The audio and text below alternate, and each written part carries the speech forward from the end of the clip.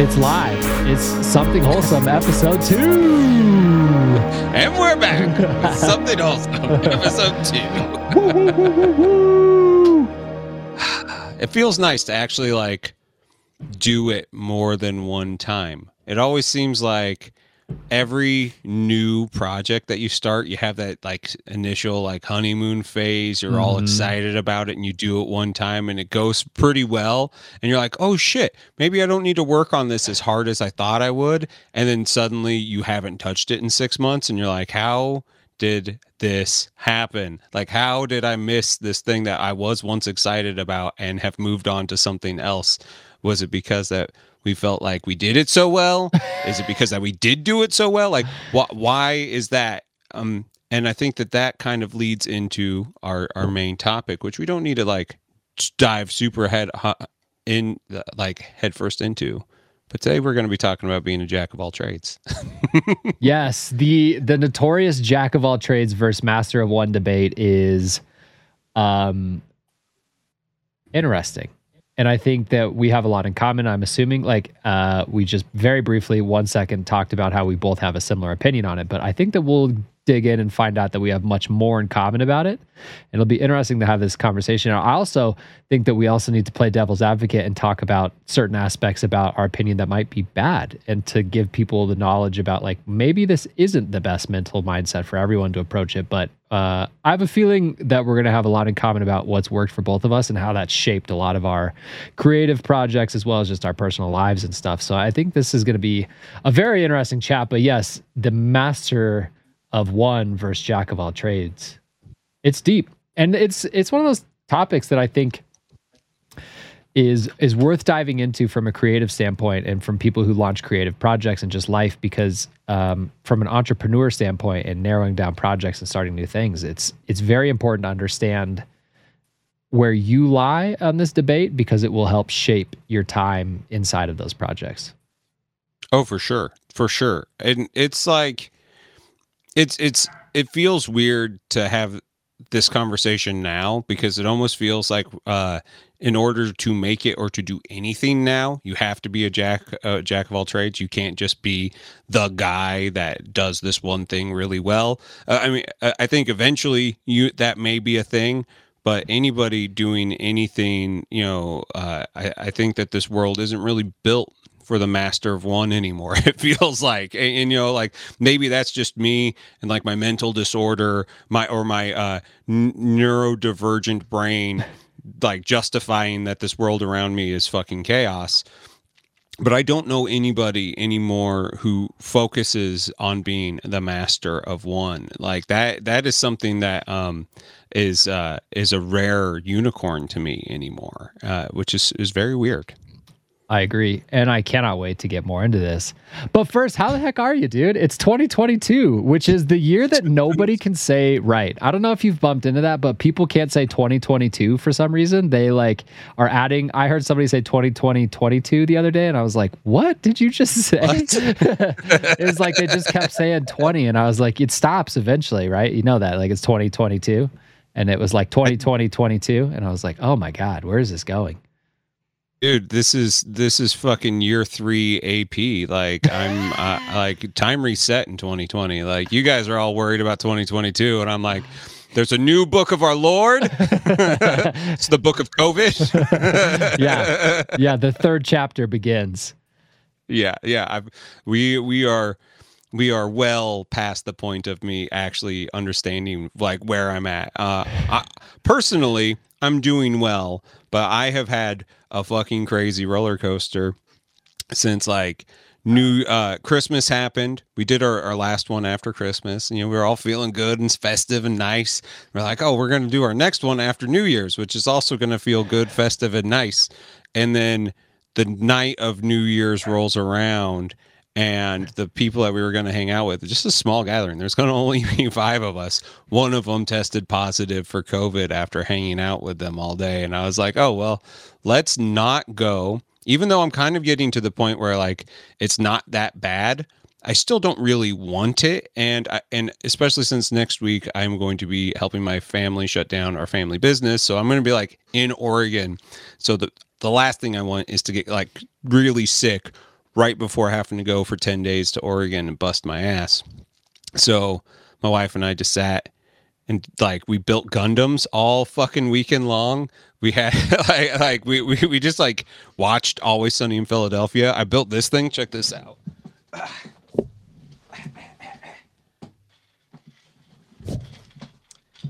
Have you seen this sauce?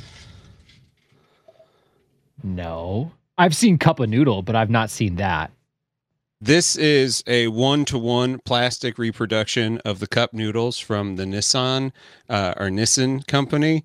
It is an exact replica of what it looks like. Just like it's a Gundam. They even have like, look at that stuff in there. It looks like the shit that makes like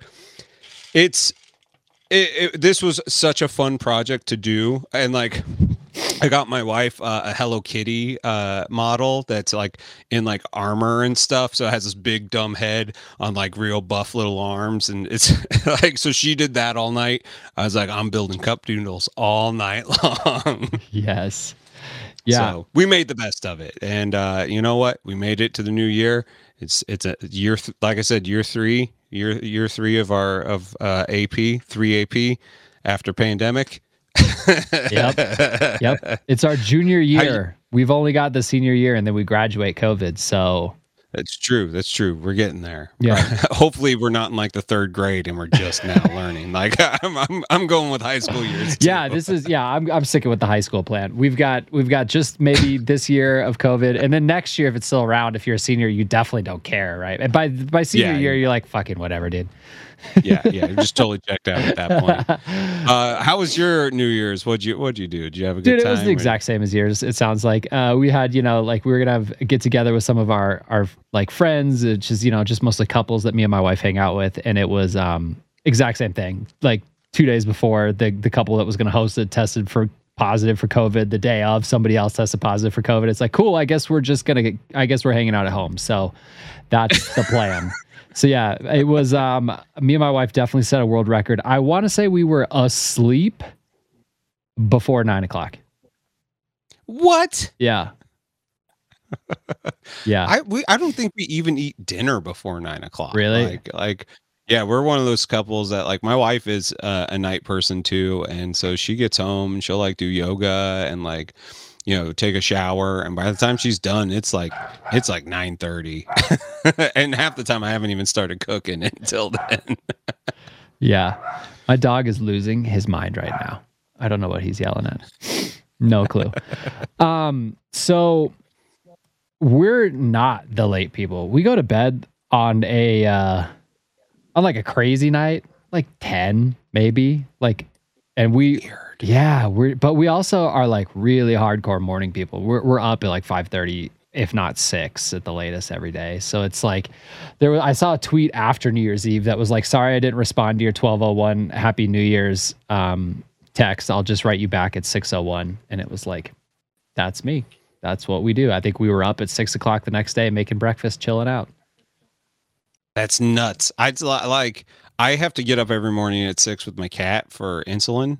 So I'm up early, but like I go right back to bed. I am at that point where like, especially now that I don't have a job, like I've been forcing myself to go to bed early, and early is 2:00. It's just like I'm just going to bed. Like my wife is long in bed at that point. I'm just like, I guess I'm gonna go lay down and try not to like roll around in bed too much and disturb her, because like that's the problem. Like if you're not ready for bed, you're just gonna drive your partner fucking nuts. Like sitting right next to someone, like it's bad news. It's absolutely bad news if you're restless. It's I'm really bad at that. So yeah. All right. Well, should we get into the beef, the meat and the potatoes? I think that makes a lot of sense. I'll let you lead with this. Isn't that somebody else? Who else says the meat and the potatoes? Is that somebody else's podcast thing that they say? That is Trapped Under Plastic. Oh, the boys at Tub. Yep, the meat and potatoes. Yep. Okay, well we'll do we'll get into the beef and the beans in this burrito. I just like to talk about the topic. There's just something about like every podcast, and everybody says like, let's get into it. Let's, and I'm like, I know that you guys are trying to like convey enthusiasm to your thing, but when everybody is getting into it, I'm just like, I don't know about this, people. Dude, amen. Amen. I would like to just talk about the topic. Like, getting into it sounds like a whole thing. Yes, it does. It's right. It's like some intimidating like ladder that everybody has to climb up together. And it's like, this was right here the whole time. Why'd you make a ladder? Anyways. Right. Exactly. No, I mean, and that like when it and I know that like totally this is behind the curtain of like content creation should be like exciting and something that people like that when they hear these like trigger things, they're like, oh yeah, I want to listen to, but like I can't count the number of times I've got into something and been like, this is the dumbest list I have ever heard of in my entire fucking life. I'd rather be like underplay and be like, we're going to talk about something. And by the end, they're like, I am fucking rocked. My life has changed. Like, I want people to be along for the ride because they want to be along. I agree. Well, let's rock these motherfuckers and start off this debate with this. This is, I think, the most important part for having the discussion about the jack of all trades, master of none. Is, do you know the whole saying? Do you know where that comes from? I don't think I know where it comes from. Okay, so this is crazy. I didn't know this until a few weeks ago, and I don't even remember what podcast I was listening to. And somebody started talking about this, and I was like, holy shit. So it comes from Shakespeare, which is kind of cool, I guess. A lot of things come from Shakespeare. The word eyeballs did not exist before Shakespeare. Really? Yeah. Yeah. He put those two together. Eyes and balls existed, but these were not eyeballs. Well, I'll be damned. Okay, well, more things. I might be wrong about that, but I feel like that's something from high school that I remember being like, I'll be damned. If that's true, that's crazy. I'm a little mind blown if that's true. He also came up with 5G. It was very weird. It was very ahead of his time. It was a weird chapter for the world. Oh my God. So, from Shakespeare, a jack of all trades is a master of none, but oftentimes better than a master of one. Interesting. What's that from? So it's actually it's him describing a stagehand is where that came from. I did a little research on it to find out more, but it's him describing a stagehand, somebody who would hang out in a theater and they would help maybe get the cast together, help with costuming, makeup, get the stage actually prepared. And he was basically describing how that person can be much more positively impactful to somebody than that's just there to do makeup, for example. It's like, you've got this person who's like just doing all these different projects and how that's helping the betterment of the whole production versus just, maybe one person that's just specifically there, right? The master of one, the makeup artist that's there to do the makeup. Instead, you've got the stagehand who's just cherry picking everywhere, helping everywhere, trying to move forward with everything. So that's the origins of that statement. And it's super interesting because I think that the way that society has shifted that is like almost like a negative connotation in a way, because it's like the entire last half of the quote is unheard of. Like so many people don't even know that there's another part of that sentence. And it's like society focuses on the jack of all trades is a master of none and uses it to be almost like, well, if you put your hand in too much, you'll never be an expert at anything. And it's that I think at least to me, when I hear that, jack of all trades, master of none, I feel like it carries like a negative connotation with it. For whatever reason, I feel like society's spun this whole concept like negatively, which is very interesting to me. I don't know. I have totally seen it the exact opposite. Really? Okay, that's good. Because like I was raised in a family where my dad is a jack of all trades. And like I can say this with like 100% certainty that he probably has undiagnosed ADHD, just like me. Like the more I research why I do the shit that I do, it's about the only thing that makes sense.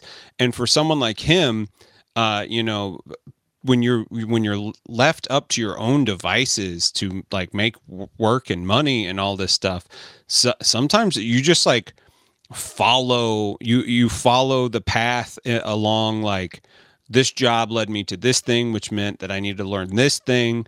And so now we're no longer doing these two things, we're now doing these things, and then that thing leads to the next thing.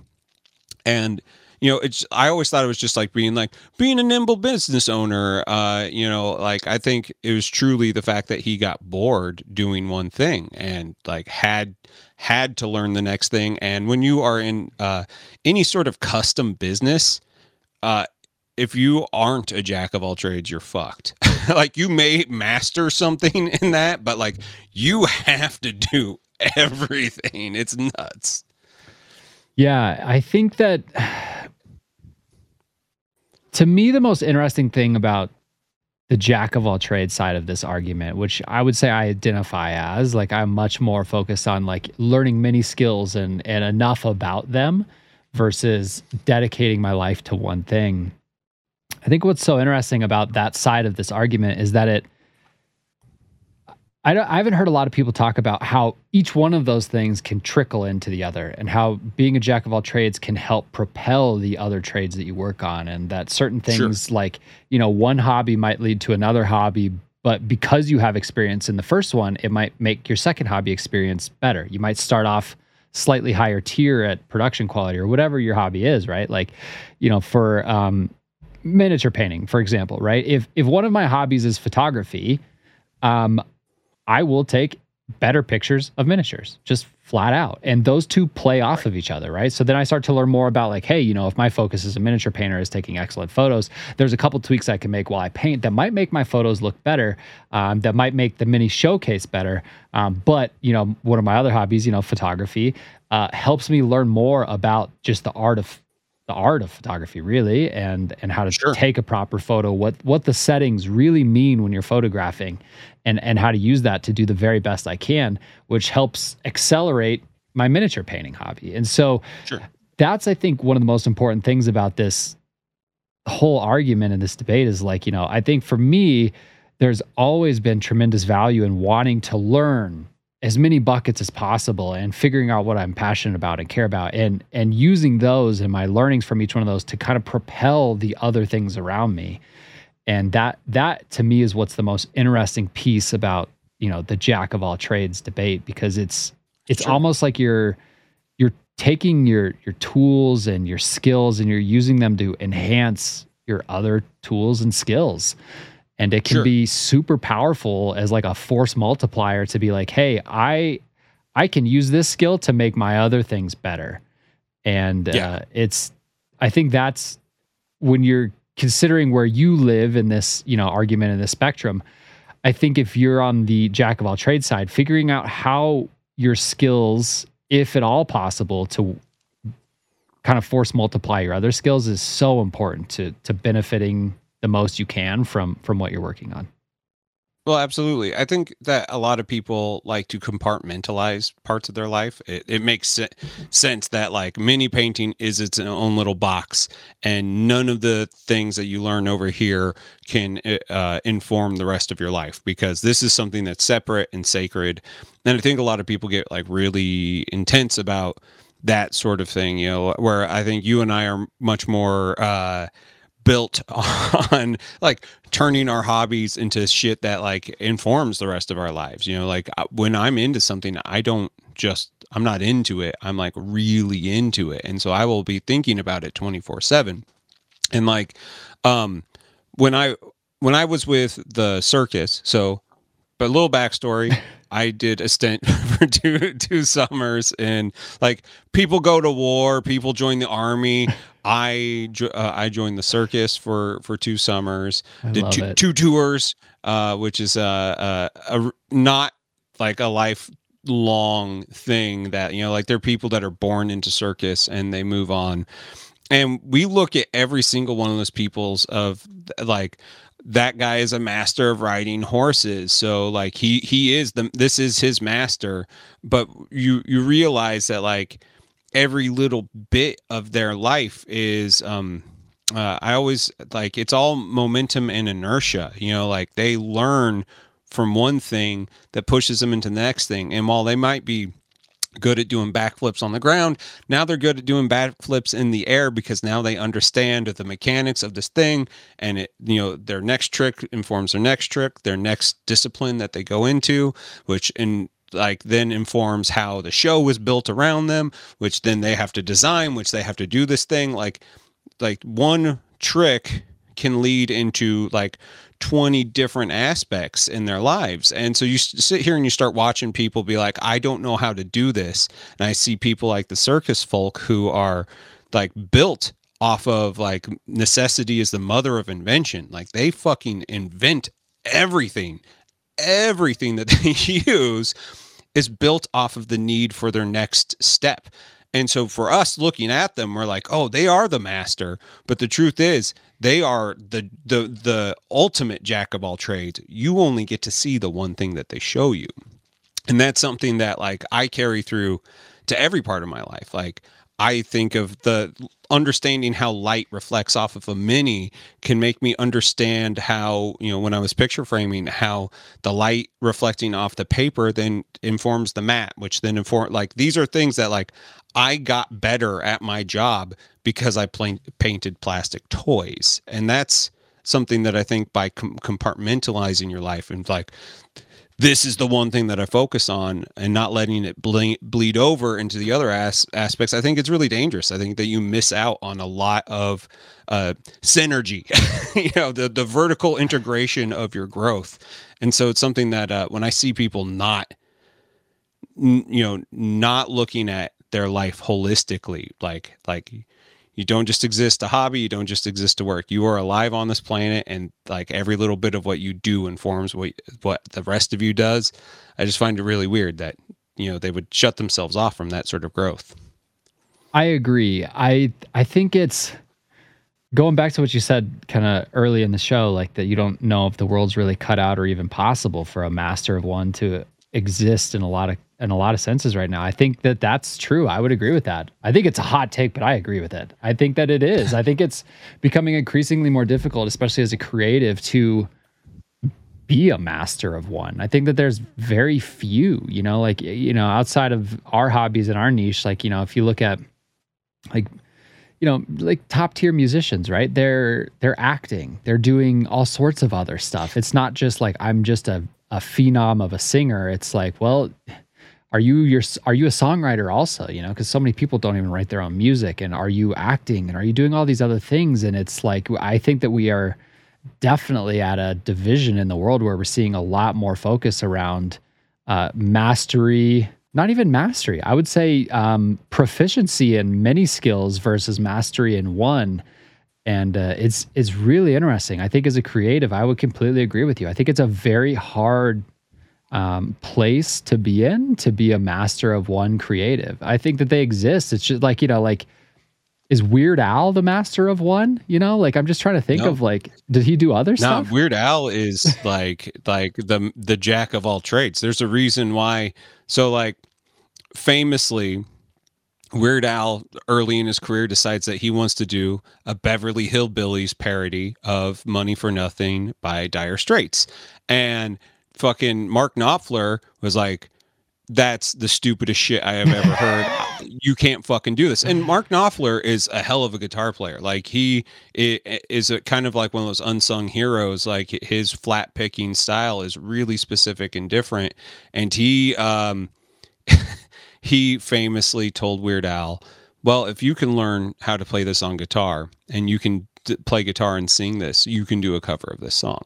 And so Weird Al was like, I play accordion. How hard can it be? Then fucking picked up guitar to learn that song and did it. And within a year, that was one of the biggest hits of his career, like early on, before it was, Fat and Eat It and all of that. It might've been Eat It era Weird Al, but like, that's a dude who I think once you are in the jack of all trades thing, like this is what I'm going to do to survive. You will never find an obstacle that you can't figure out. Like suddenly, you know, fucking Mount Everest is just a you know, a nice little jaunt. You know, it might be hard, but it's like you're still like, oh yeah, but I fucking can get over that. I understand that like everything is just a, you know, again, it's that inertia, that momentum, that movement. One thing informs the other, and if you can't ride that wave, like you're fucking dead in the water. So like you might as well get over that fucking mountain, climb that hill, get to the top, use what you've used, and you will grow from it. Like I think like yeah, when I hear things like that Weird Al story, I'm just like, that motherfucker is what I want to be. Like that's amazing. Like that's inspirational, and it's not just like, you know, oh, he beat the dick. Like, no, he learned an entire new language to make this. Like, guitar playing is another language. Playing like Mark Knopfler is someone else's language. He learned it just to make a Beverly Hillbillies parody. Like, that was his goal. I'm making this song, and this is gonna rock. I love it. Well, I mean, two things. If Weird Al is not a master of one, then there's no such thing. And then number two, I didn't know you knew so much about Weird Al. I just literally saw like a meme about Weird Al today, and so that's what was on my mind. I was like, man, that motherfucker nailed it. Like, you know what? Like, I never saw him in anything, but I only heard his music. Like, I didn't know anything. Like, I was like, I'm sure he's maybe done something else, but I've never seen it. I've never seen him in anything that's like not just here's a song I made, you know? Oh, dude, you got to watch UHF. He did a movie in the What? 80s called UHF. I think it's on Amazon. It is unbelievably funny. It's this whole parody of he's like a fry cook at a fast food place, and he inherits a like a UHF TV studio. So it's like UHF 57 or something. So it's like nobody watches it. You know, back in the day when like you didn't have like digital TV, it was like everything under like channel 9 was VHF, and then after that, like or 13 or something, after that it was UHF, ultra high frequency, and it was those were the stations that were like way harder to like watch because they didn't have like much power behind their transmissions. So like he takes over this. It has what's his name, the guy from Seinfeld, Kramer, Michael Richards, before he went all racist, doing probably the best role in his entire life as Stanley Spadowski. That, I mean, like, it's one of the fucking funniest movies ever. I love Weird Al. It's like, holy shit, I had no idea. What an amazing rabbit hole that we just went through together. Dude, like, how many people have built an entire career out of making people happy, dude, and not doing it in like weird sappy ways. He's doing it with humor and with things that sometimes will make you think. It's not like he's like the biggest like you know, political satire guy, but like he makes you think about the world differently. And you know, like, I can't hear Gangster's Paradise without rapping Amish Paradise. Like, I can't. They're the like fucking the only reason Coolio had a career, in my opinion, is because Weird Al made him fucking famous. Weird Al made him. Yeah, like he had a great song, and you know, he got in that Dangerous Mind soundtrack. But the reason we still think about Coolio to this day is because Weird Al made him a household name. I'm not gonna lie, I like this take. I think that's fair, dude. I'm on board with that. I'm down. I'm down. You have sold me. You know, I was a pretty easy sell because I didn't have an opinion either way about why Coolio was Coolio, but I'm fucking sold on this, dude. Dude, like, seriously, watch Weird Al's career and watch how people around him become permanent fixtures, even though like you may not think about them every day. Like some of those songs, you know, it's just like he cemented them into pop culture, and it's amazing. And like, he finally won a Grammy. Talk about somebody who's put in the work. He, like, I saw him 4 years ago, I think, and it was one of the greatest live shows I've ever seen. It was fantastic. It was like, wow. He still puts on a great show, and you know, like he's put in the work, and to finally get like that sort of recognition, like, even though like after that point, I'm sure it doesn't mean a whole lot, I think it means a lot to the world, saying like something like this can exist. It's good and it's important in the world. Well, there you have it. Weird Al is There you go, is a man. jack of all trades. So, I mean, I feel like We that's could do all. we could do an entire Weird Al episode. I'm down. I want to know a know lot. more now. I want to know more now. We'll definitely have to table that Weird Al week, and I can't wait. If maybe once we get a community thing going, we can do like an online movie watch with everybody, and we'll watch UHF because it's hilarious. It's one of my favorite things ever made. I love that. So jack of all trades, right? It sounds fucking sweet, right? On the surface, but Yeah. And it is sweet. I mean, I love it. I wouldn't trade it for anything, but have you ever experienced any negatives from it? Like, what is the downside of being a jack of all trades? I think, what is it? The Dunning-Kruger effect? Is that the thing where you think that you're much better than what you are, but you realize that you're actually at the lowest point? And so like, there's that thing, like you convince yourself that you're doing better at things, but you haven't had enough time to actually learn where you're fucking up.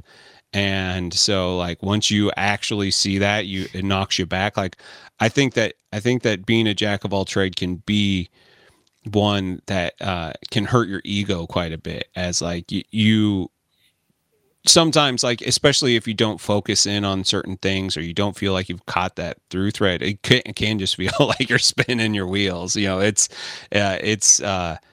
I think that is another thing that I suffer from a lot in my undiagnosed ADHD, is like I sometimes just have no idea what I'm doing. and then that turns into me just doing fucking nothing because like I can't decide because I got too much. And where if I would have just focused like on models or on music or on, fucking close up card magic or whatever I'm doing that week, I think I could have a much happier life with it. Yeah. No, I could definitely relate to that. There's definitely times where I'm like, wow, I got so many projects on my plate. I guess I'm just going to do nothing to start addressing them. So that's probably the best. That's the best road. I do that at least maybe once a week. I'm like, cool, I've got 3 hours, 20 things to do. I'm going to fucking watch YouTube. Dude, I literally just watched the entire 3-season run of The Leftovers this weekend because I was like, I want to watch a show that I want to watch a show that I remember being emotionally really challenging, and I want to see if it's just as good now. And that show is a tough show, and in a post-pandemic world, it's even tougher.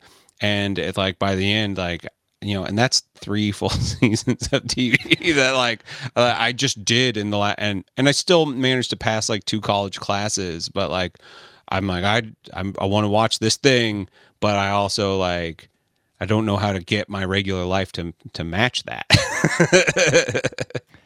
Yeah, I totally get where it comes. As soon as you're like, I got like all these different projects, so I'm just gonna do nothing to deal with it. I'm like, fucking A, dude, I get that. I do that all the time. Yeah. Like it's amazing that you can actually produce what you do with, if that is a thing of yours, you are, I feel, one of the most active people I've ever seen as far as like take your commissions very seriously. When you're doing YouTube all the time, you took it very seriously. When you're streaming, you take it very seriously. Like you take your responsibilities extremely seriously. I have problems with that. I get to that. Like I don't wanna. Yeah. Yeah. I think that I probably fall more into the I don't want to category than it might appear at times, but I think that I overproduce when I am being serious, that it kind of covers that up. But I definitely go through the I don't want to phases, and it's those cheat codes that you have. Like you live your life min-maxing your time, so when you are actually fucking doing something, it looks like you're doing way more than everybody else. And I kind of hate you for it, but I'm like also incredibly inspired by it. I'm like, well, that motherfucker just did like a 4,000 point army this month. What? I'm like, I have painted like a model. Well, we'll get to that later this episode. Okay. I posted it in our Discord chat, but there's a checklist. There is a weapon I use to help me with some of this stuff. But good. I think that some of the negatives to me on the same topic, I mean, some of the negatives of the jack of all trades, one thing that I do all the time that is fucking horrible, and it's definitely not helping, is like I just stretch myself out. I'm like, I could do this, I could do this, I could do this, I could learn a little bit about this, I could learn a little bit, like, you know what I mean? And all of a sudden I've just got literally 20 things on my plate, and it's like, then that will ultimately lead to me leaving projects behind, me leaving a lot of loose ends on shit, half-baked ideas that, you know, like I know last week we talked about, you know, the are you a 0 to 100 business creator? I got ideas that made it from 0 to 2, you know, and they're just sitting there waiting for either me to pick it back up or to hand it off. And I think that is one of the issues that I bump into with the jack of all trades mentality is I just start things everywhere. And a lot of them I really go the mile with. You know, I'll really take that from like a 0 to idea to like a, you know, a 30, a 40. And it's like, but there's a lot of them that never make it past like 2 or 3 that are just like, it's like something I start and I'm like, fuck it. You know, like I got too many other projects and this would be cool, but I can't, you know? And that leaves, I think, at times, I would say I'm pretty good at coping with leaving unfinished projects. You know, I think I'm mentally pretty good with being like, yeah, it didn't work out, or I'll come back to that. But there's definitely at this point, you've done it enough times that it's no longer shocking that you do it. But you know, there's a lot of other projects that I've taken much further than that 2 or 3% phase, and you know, we're at the 20-30% phase, and then I'm like, I just can't. I'm just not going to do that anymore. And that I think is a little bit more mentally taxing. And so I would say that that's something to be aware of if you're the jack of all trades person is learning how to accept projects that you didn't finish and figuring out like, you know, number one, that's okay. Like that happens. There's unfinished projects all across the world. I think it's pretty normal for that to occur. I agree. I think that, I think that is a problem with you know, non-neurotypical brains. Like we can get into it. Like an old boss who called me a dilettante, and I was like, wow, thanks. And he's like, most people wouldn't think that that's a good thing. And I was like, it's a word that I've never heard before. So like, you know what? I'm going to say that it's a good thing right now. And then I looked it up later, and the dilettante is a person who like goes from scene to scene, from group to group without investing a whole lot of time into it. So they amass a lot of knowledge, but they haven't, actually done the work on it. And so they can talk with some sort of like, you know, authority on the thing, and may not actually have the skills to back it up, like that sort of thing. Like not really a phony, but also like it's kind of like being a phony. And he said this because like I after getting into tarot cards and shit like that, I realized that actually I really just want to learn close-up card magic. And so I ended up joining the Magicians Guild in St. Louis because that informed another one of my hobbies that I was trying to do, of which he was like the president at the time. And like, which was funny because like, you know, he'd never expected anybody of his past life to like follow him into this weird like circle. And here I am, this old boss of mine, and him and I just like talking magic and how tricks work and all this shit. And he's like, dude, you are way too into this for somebody who's only been into it for like 2 months. And I'm like, it's kind of my thing. It's either no, or it's all gas, no brakes, or that fucking car is fucking dead on arrival. Like I'm like full tilt or not moving at all. And that's when he called me a dilettante. And I was like, he's like, I say it with the most love because like most people can't be like you, but like also, you know, you talk like you have some sort of authority and you haven't done it long enough to even understand. And that's that Dunning-Kruger effect where you're like, I am way better than what I am, but really I'm actually like at the worst I've ever been. Yeah. I think the jack of all trades is like a very fine-tooth edge to walk, you know, or very, very sharp edge, whatever that saying is. Sure. It can be it's really a test of balance, you know, like how much can you take off and how much can you chew on before it's too much and before it starts to impact, you know, some of the things that you actually are very excited about, some of your projects that you are very pumped on. I think it's easy to get totally lost in too many things. And I think it's, It's something that I've experienced personally. There's definitely been things where I'm like, I don't have time for this. Like, why did I even consider starting that? Or why did I actually start that? You know? And then it's, you know, I think I've become better over the years at realizing, you know, a lost investment and being like, okay, let's cut that.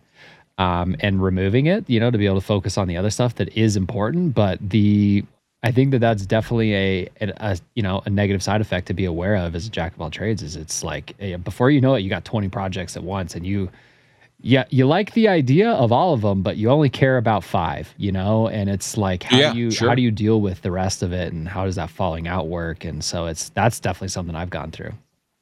Sure. No, one of the things that I found that you know, not every hobby is super welcoming and or like friendly to liberal minded people and progressive people. And you know, after the January 6th riot and insurrection, I decided that, like, you know, I grew up around guns. Like, I was like, they're not something that scares me. I've owned them, they're fine. But like I wasn't practiced with them, and like I was just like, I don't think that I want only, you know, the lunatic fringe fucking, you know, conservative people being able to know how to use firearms. Like, I think that is a dangerous thing. And so I got super into gun culture after January 6th. And so bought a couple more guns, got into practicing, found a range that is neutral enough that like I'm not getting like Trump shit crammed down my throat, but also I know that I shouldn't tell everybody that I'm super pro-abortion and I fucking hate religion. You know, like, like I probably shouldn't like go down that road. And it took me into some really, really dark, toxic like zones, like, because like the people that had the information there all were fucking nuts, and nobody, like, the love of teaching wasn't the same. It had this whole survivalist aspect to it, which while fascinating and, you know, just to see what the other side really takes seriously, was like really eye-opening. And like I think I'm actually better because like I'm realized that most of these people aren't insurrectionists that didn't celebrate what happened on fucking January 6th, but also not a lot of them are speaking against it. And so like, you know, that was one of the things that like I didn't expect that to be a cost associated with doing like that hobby, but it really affected me like mentally, just trying to understand what my place in this was, and, you know, like, and really why I was doing, like you were saying earlier, you know, you have to know the why you're doing it. And I couldn't really gauge whether or not it was because I was afraid that I would have to do something like to protect myself or my wife or my family, my house. Yeah. Or like, did I just actually like really get into the fucking physics of it, as like now, like I really want to get into like one-handed, you know, 10-meter fucking Olympic shooting. Like, I fucking love it. Like the actual meditation aspect of it, like get past the political shit, like the like focus of like, I'm doing this thing it's so fun. And I can sit there and just like single hand at the range, like with my little 22, and just like, I just love it. I'm like, I can do an entire afternoon that way. And so like that, the negative was far outweighed by the positive, but there was a point where I was like, why did I even do this? This is not healthy for me. I am not happy right now. Dude, that's so crazy. I got into firearms. I have firearms too. We've talked about this. I got into it for almost the exact same reason just 5 years ago now. I don't know. Maybe really? 6. Yeah, I've been into it for quite a while. You know, I've got a collection, but it sounds like we went through the exact same experience where it was like, you know, I think it'd be interesting to see what this is all about, you know, and then you learn about it. You're like, oh, this seems cool. And then you end up in some weird, like, you know, you're watching like weird YouTubes, and all of a sudden you're like listening to people and reading articles, and you're like, you are fucking crazy. And then you're like, then you find back in the middle again. And you're like, okay, I get why this exists, you know? And I think it's super important, like, as like a side note, I think like politically, I think it's very important to challenge your perspective and see if you really feel like that, right? Like, I think like I would say I predominantly identify as left on the vast majority of issues. And like, on paper, right, I'm supposed to be like super anti-gun, right? And it's like, so then why don't I just go buy one and go shoot it and learn about the culture and see if that actually is how I feel, right? Like I don't want to be told that's how I should feel. I want to go find out. And I think that that's like that was a super powerful moment for me to really start to challenge my own ideologies and be like, hey, like, do I really feel like this? Because I'd like to find out. And it turns out like with precautions and safety, like firearms are fucking awesome. They're fun, dude. They're fun. Like literally, they're just fun. I get why these people have them. I get why they're like, let's go shoot in the woods. You know, like I get why this exists. I understand definitely the negatives. I definitely understand like, hey, there's some shit we need to maybe figure out. But like, I think it's really important to challenge your ideologies. And maybe that's, you know, I think another positive of Jack of all trades is it gives you a lot of opportunities to experience things, to challenge and potentially reroute your own beliefs and things, right? Like if you're considering like, you know, getting into anything, right? Any sort of a hobby or business venture or whatever, if it scares the shit out of you, you should do it. Like if you are scared of it or you don't understand it, I think you should try it out and see if your fear is founded or if it's just a misunderstanding. And I think that that's a real positive of being a jack of all trades is you have a lot of opportunity to really sink your teeth into many things and really find out for yourself what is the right fit for your life and what just really isn't. And I would say that's definitely one positive that's followed me through a lot of my jack of all trades journeys is I've just learned a lot. I've been experienced to a lot of stuff instead of just, you know, being like, you know, if I thought about, you know, 10, 12 years ago at this time, the literal only thing I cared about was making music and being a DJ and producing records. And that was it. Like I was really kind of a master of one for a few years. That was it. That was my hobby. That was it. I am now since then, right? Like I am a very, very passionate golfer. I love golf, right? Really? Yeah. And I lived on a golf course, right? My apartment, it was a golf course, right? It backed up. Like this was it. I lived on a golf course, never walked on purpose. Like you were like, I have to live on this golf course, or was that what made you into golf? Because like, no, I could see it working both ways. So it's weird. So I played golf off and on like since I was 2, right? I had my first golf club when I was 2. Okay. Yeah. So I played off and on my whole life. It's always been kind of a part of me. But during the phase of being like, you know, working on music and being like, oh, I'm a musician, you know, like that was it. Like I literally lived like 100 yards from this thing that I grew up doing. I lived there for 2 years. I didn't even step foot on that golf course once, you know, like it never even crossed my mind to do it. It was like, I am only making music. And it was like, that was it, you know? And then I've gone through a lot of personal growth in the last like, you know, 10 years and a lot's changed, but, I've grown a lot as a person because I think I've experienced more, right? Like, you know, I play a lot of golf now, but I have a lot of other hobbies too. And all those kind of play together. And it was a weird chapter to be so just narrowly focused on just one goal, one mission in mind. Like I am making records. That is it. And, you know, at times that can feel good. You know, it gave me I knew what my fucking afternoons looked like, you know, like I knew my plan. Like I definitely was not suffering from I've got 12 projects. I guess I'm just going to do none of them. That was not happening at that time. I knew exactly what I was doing.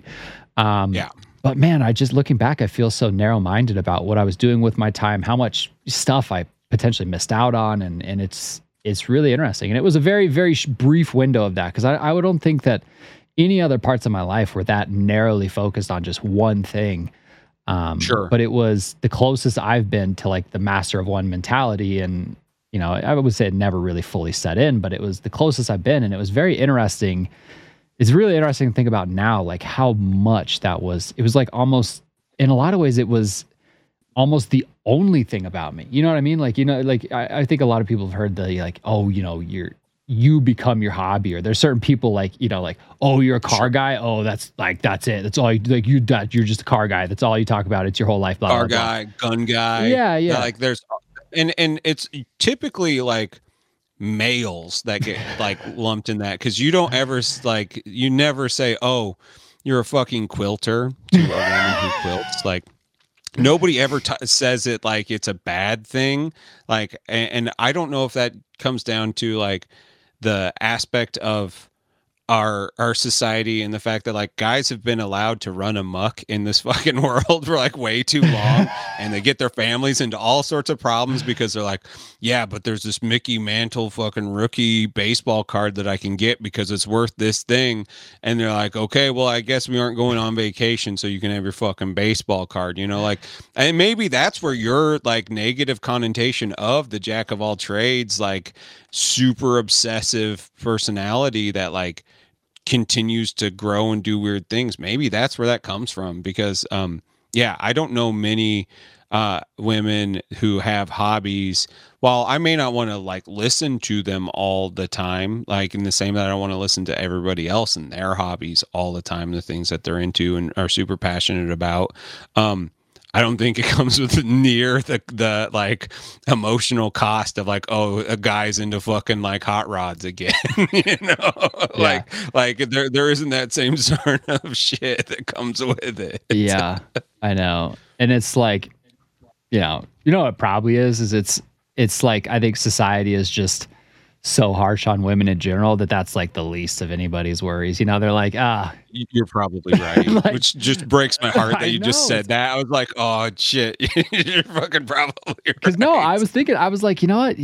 I get what you're saying. And I'm like, how can that be the thing? And I'm like, oh, you know, it's because society just treats women like such shit that it's like, it doesn't even matter. You know, it's like, who cares what your hobbies are? You know, like that's, Yeah, and let it's them like, have their fucking dude, thing. God. Who cares? Society's the fucking worst. And it's like, yeah, of course, guys are like, I don't want to be labeled as a hot rod guy. And it's like, dude, that's not that bad. You know that, right? Yeah. Out of all the things that could be going on there, that's like the least weird thing. Oh my God, dude. Yeah. And it's, I don't know. I think that's like, I think people, you know, the masters of one get lumped into these like, oh, that's your whole personality thing. And it's like, maybe, but Do you know any masters of one? Is that something that like you have ever really encountered? To be honest, I don't think so. I would really have to like the fact that I can't like off the cuff think of somebody tells me probably not. I mean, I'm sure if I really like think through the people I know and, you know, especially professionally, I might know some people that would really fall in that category, you know, like, I don't know, like a really fucking good accountant, right? You know, like, I don't know. Dude, I was literally just thinking a fucking accountant like that. I was like, about the only person I've ever met in my entire life who seemed like a master of one was an accountant. Like that's all he did. It was just money and counting money and trying to find new ways to save money. Like that was his passion. Yeah. So I think they probably exist. I just would really have to think if I know any personally. Yeah. And like, I don't know. Off the cuff, I'm going to say no.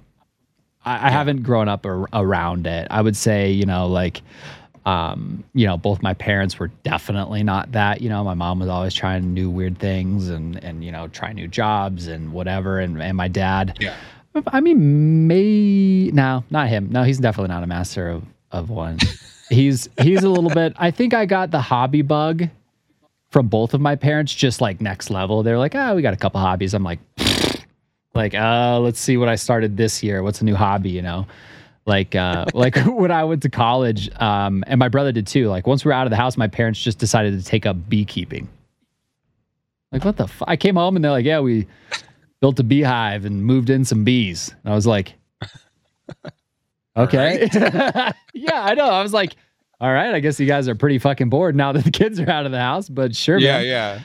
So It's a good project, you know. Like therapists are all about the good projects when you got that empty nest happening. yeah, totally. So I don't think I've been around any masters of one. Have you? Yeah.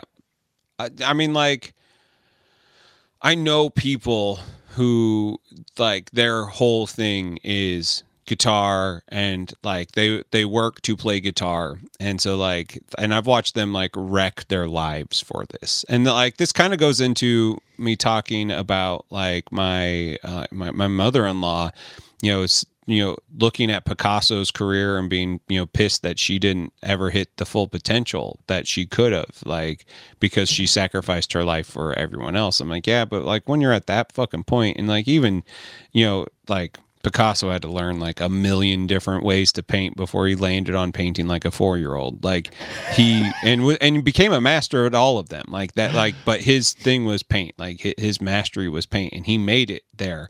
But the sacrifice to be that, and I don't know anybody who really wants to sacrifice that. Like the people that I have seen do it rarely make their actual living out of it. It rarely becomes what they need it to be to justify the chaos that it brings in their life.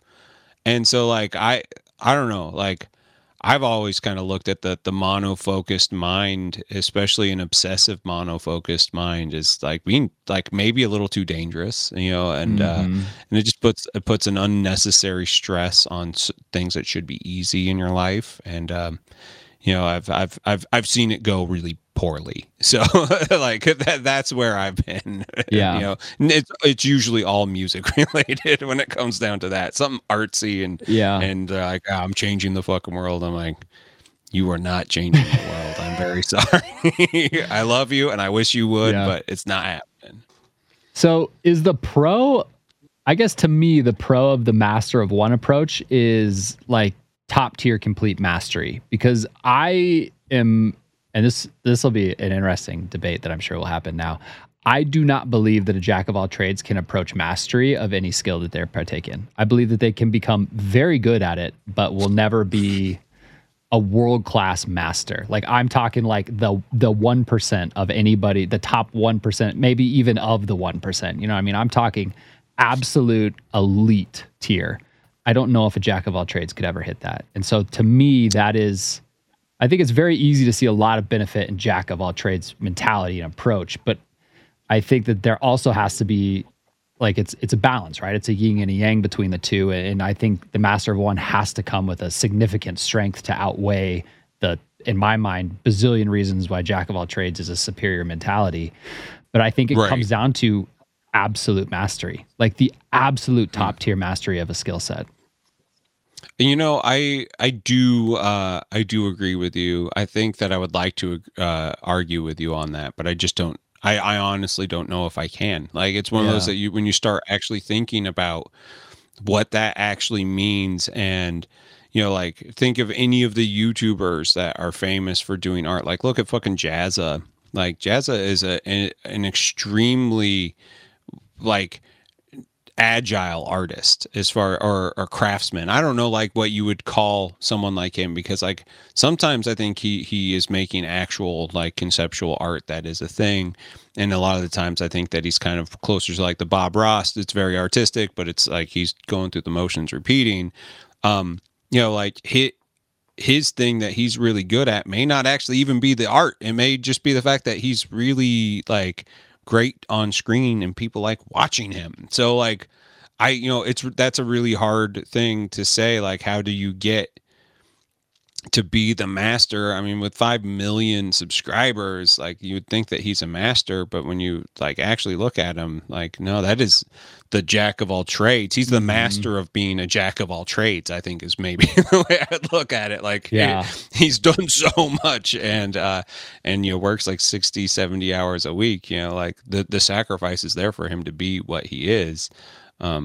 It's just kind of fascinating to think about it that way, you know, like I don't want my fucking doctor who's like taking out my heart to be also thinking about his future dice rolls and his Warhammer hobby at the same time. I would like his one passion to be my fucking heart getting in and out of my body safely. Totally. But yeah, you know, I understand the need of creative expression, and like even the most focused people, you know, your symphony musicians, your surgeons, the people who can't take their eye off the prize have to have something that puts them at least a little bit into the jack of all trades, you know, thing. Like they're not just all day gallbladders and fucking like treble clefs. Like there's got to be something that allows them to you know, unwind, because like when I am super focused on one thing, I start to do really weird things. Like you see a Band-Aid right here. I pick myself. Like I get obsessive and I pick myself. And when I get super stressed out on something, I rip out all my eyelashes too. Like I do that when I focus too hard on one thing. I've been going really hard at school and realizing that this is my my outlet is like I'm taking it out on my body. And and it's because if I didn't do that, I would probably be a total dickhead to everybody around me. So I don't know, like, but the master of one thing, it feels like it anytime I'm getting too deep into one thing, I have some sort of like really negative backside to it, vis-a-vis picking my skin until I have big open wounds on my face, because who doesn't like scars on people's face when they're looking at them? I've been watching The Witcher. Apparently each scar has a story, so yeah, you like, unless if you subscribe to really, really unique Reddit threads, you don't want to hear about. Yeah, you don't want to hear most of them. Yeah, yeah. A lot of my scars are like, and I took an X-Acto blade and I cut it open. Yeah, I think a very interesting place to look for the masters of one is in sports, because I think that's where we see. Statistically, I think that's one of the easiest ways to see, like, are you really like the top of the top, right? Like Tiger Woods is the best, arguably the best golfer that's ever lived. Yeah. Yeah. Yeah. But Tiger Woods, I mean, the same thing, right? Like Tiger Woods is so like hyper focused on golf that he's got, turns out he's just got this like, horrible like sex addiction and had the, Dude, a bunch of like golf and pussy. That's all that motherfucker cares about. Yeah. like he does not care about anything else. Right. And like, so he was the very best golfer that's arguably ever lived. And like, but that was like, he was bred into that. He was forced into that as a child. And that became, every single thing about him, like he was a phenom by the time he was like 7, like I think he was on, I want to say he was on, it was like Letterman or Carson. Yeah, that's what I was just going to say. Yeah, Letterman or Carson is like a child. He's like on there chipping and the audience is like, holy shit, look at this kid go, and it's like all these dudes who suck at golf in the audience are jealous of this 7-year-old.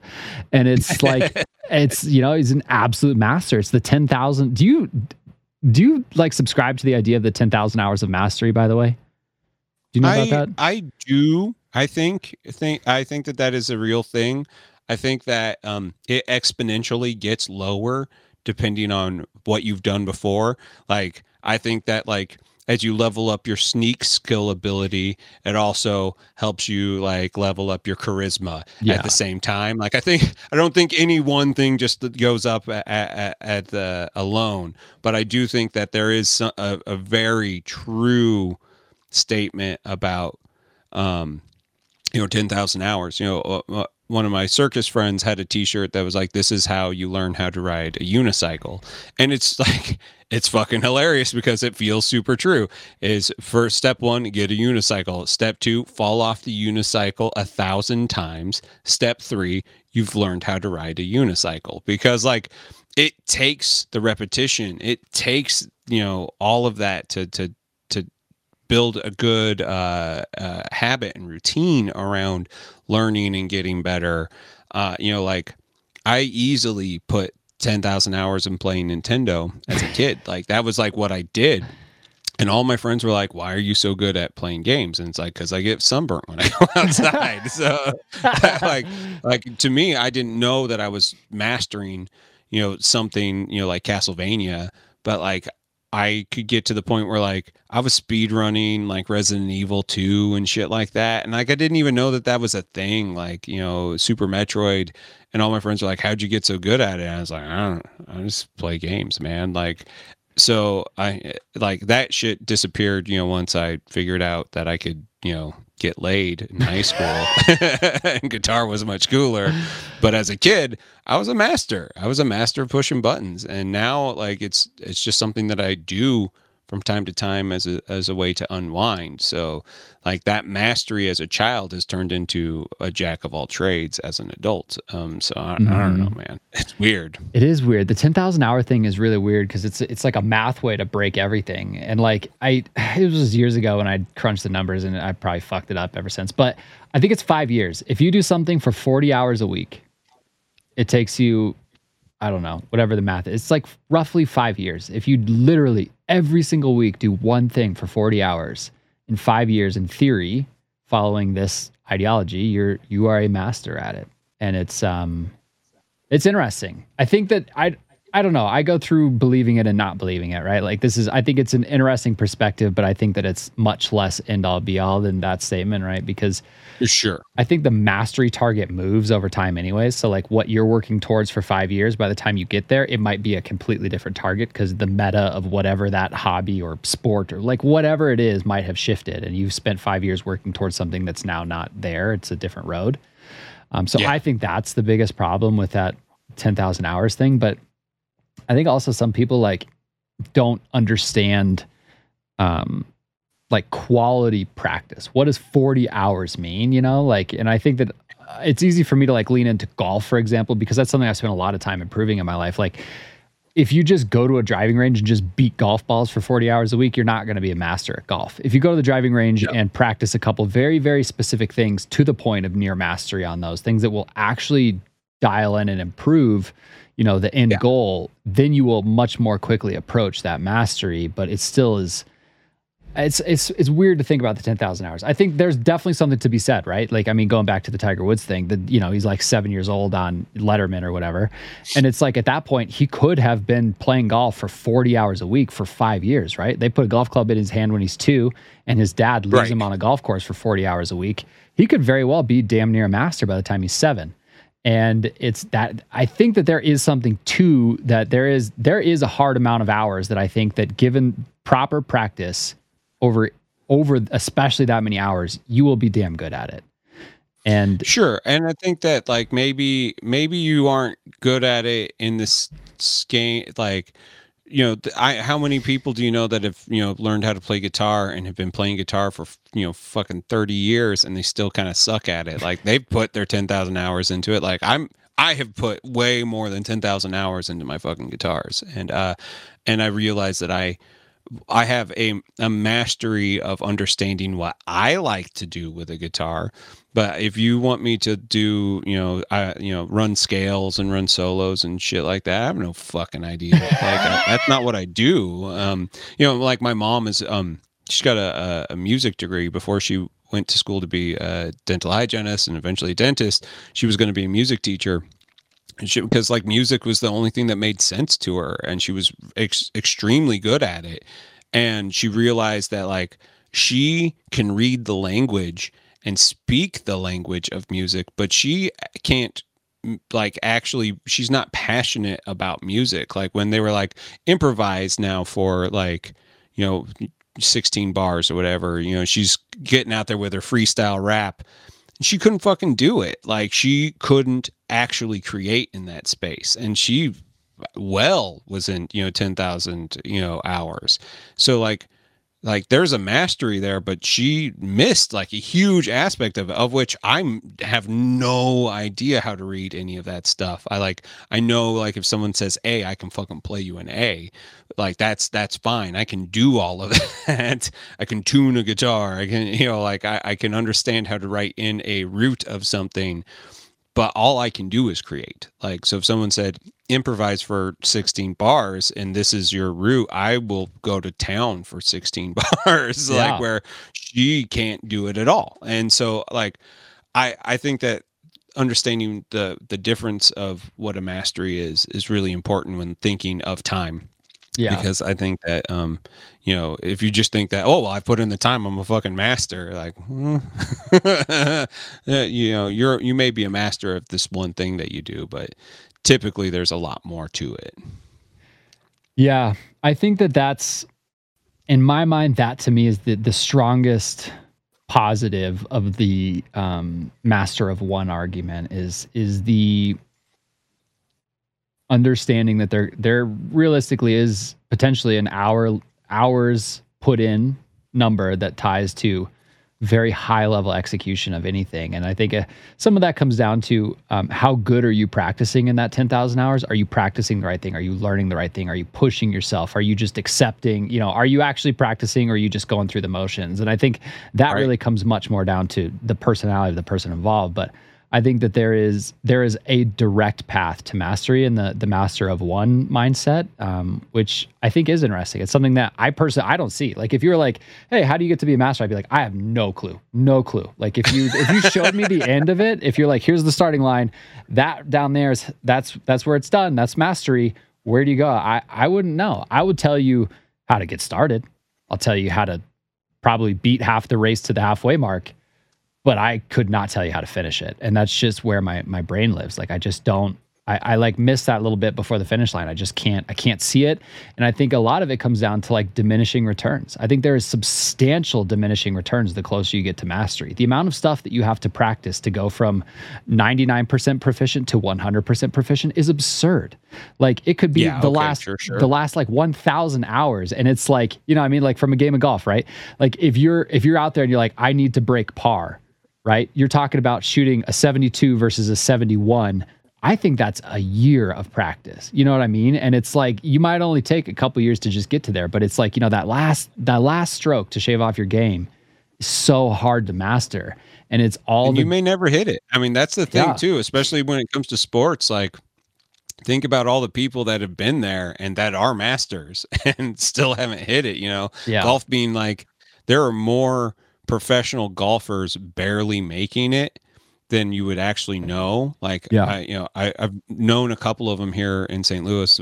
There's a lot of, country clubs and golf communities here. And the amount of time and money that they put into this thing. And it's just like lucky that they were kind of born with the fucking silver spoon in their mouth. Like they knew that they could put this much time into a hobby like this and get to the point where they're fucking great, but like they still aren't making it, you know, like they are, it's just, they've somehow managed to tie, you know, typically when you're at that point, you tie golf into your everyday life. You've become you're just a golf guy, dude. Yeah. You're just a golf guy. You are teaching lessons. You're, you know, doing all sorts of things. You are going to these, things that have cash purses, you know, like you really are working very differently in a way that like I don't know if it exists in a lot. Like you don't ever get that as a musician. Like like that money isn't just sitting there, and you'll spend the same amount, if not more, like being a musician. Like it's very weird. I think golf is an interesting idea because like skill, like when it comes down to an actual skill based thing, it's extremely difficult to quantify what is mastery and what isn't. Like there's so many people that I would say are, but yet they aren't Michael Jordan. You know, fucking look at Bo Jackson, man. Fucking Bo Jackson. Bo knows sports. That dude played like football and then he played baseball. So he was like, I'm going to be in the Raiders and then I'm going to be in the White Sox. And then I'm going to do I'm going to do this. I'm going to do that. Archery. He's an Olympic fucking archer. Like that dude is every time I see him and listen to him talk, I'm like, you are a fascinating human being, sir. Like, how do you exist? This is amazing. Cause he's actually like really good at everything he does, like way better than someone who is a jack of all trades should be. Yeah. So, okay. It's weird that you bring up Michael Jackson or Michael Jordan because I've actually been thinking that while we've been talking, right? That maybe Michael Jordan is the exception to this, right? Best basketball player of all time. Took a stint to literally go play professional baseball. Yep. And was not bad. But then now I'm thinking, I'm like, well, is he the best basketball player of all time or is he one of the best athletes of all time? Right. And it's maybe the same argument for this other guy, you know, Bo Jackson. And it's like, maybe they're just an athlete, you know what I mean? And they're able to like transcribe these skills to be like, hey, you know, like, and I guess that would make them just a jack of all trades, but it's like, I guess there's always exceptions to the rules, but yeah, I think sports, we see the most exceptions because I think it's the most statistically tracked. Like the world is just obsessed with sports. So I think it's easy to be like, oh, this person's the best basketball player of all time. How could they possibly be that and still, play professional baseball? Like, would that invalidate the jack of all trades arguments? Is he a master of one? Is he just the best athlete of all time? Like, what the fuck's happening? Right. But it's just so statistically tracked that I think that there's a lot more possibilities for evidence to destroy any argument on either side of this, where it's just like, yeah, there's just outliers that just break everything. Did you watch the documentary on the like 1994 Dream Team on Netflix? No, I haven't watched it. I think it's called The Last Dance, I think. Which it's the Last Waltz is a documentary and show about the band who so like they aren't the same thing. I remember when somebody's like, "You've watched The Last Dance?" It's like, yeah, it was Scorsese recorded it. It's the band. Neil Young's out there with a big old like rock of cocaine hanging out of his nose. They're like, no, we're the one about Michael Jordan. I'm like, oh. No, I guess I haven't watched it. It's fascinating because like that era, that was when I was super into basketball and sports at that age. And you know, Michael Jordan was one of the most like inspiring people to be, because not only was he like amazing on the court, he had a very cool private life too. You know, he wasn't like super like into like womanizing and stuff. So like he just seemed really wholesome. And you know, especially coming from like where he came from to be that. So like you just couldn't help but love him. But like at the same time that he was like going out and getting like the second world championship, he also was like filming Space Jam at the same time. Like think about that. Like he was like, he would play, they built a basketball court outside of the film studio in like a tent so he could keep on practicing and then go and play these fucking Olympic games and stuff. Like that's nuts. That's a level of like commitment I don't even know if that exists anymore. I don't know if they would do that for anybody else. Like that's amazing. And so you think about that shitty movie, they put that much effort into their star, and you know what, he was a good actor in that movie too. Like it's, when you see someone like that who just kind of is like, it feels like they're naturally good at everything they do, it's hard not to be mad. It's hard not to like take it personally. Like they took too much from the mastery well when they were born, and like you didn't get near as much as that juice as you needed because he drank it all. Yeah, everybody else is famished because this asshole drank all the master juice. Yeah, you want to hear like the like into the weeds sort of thought process. Yes, like, I do. Yes, I have thought for many years that magic did exist on the planet in the way that like actual was like, oh, I could like manifest fire and like shit like that. Actual like Dungeons and Dragons wizard shooting fucking fireball magic. Like I have thought that is something that could have been, but every time another human was born, they like took from the pool of magic to give them life. So like now we're at like 7 million and we're actually becoming less magical. And so like when you get into like the idea of like what magic is, as far as like Aleister Crowley and all these people that talk about like free thought is our only actual bit of magic that we have left, and like not being addicted and not doing things out of habit, like making a clear thought is the only magic that's we truly have, because we are every time we've made the decision, we're creating instead of doing something ritualistically or habit forming. Like it's an interesting idea to think that may actually be the only thing that's left of magic is our free thought. And I like, well, I go down like really weird like mental tangents where I just think about that and I'm like, huh.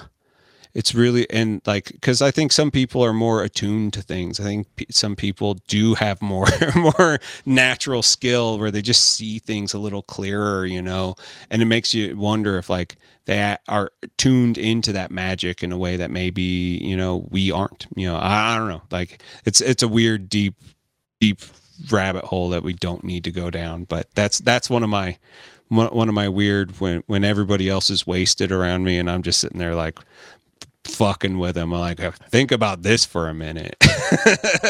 Chew on this while I go to the bathroom.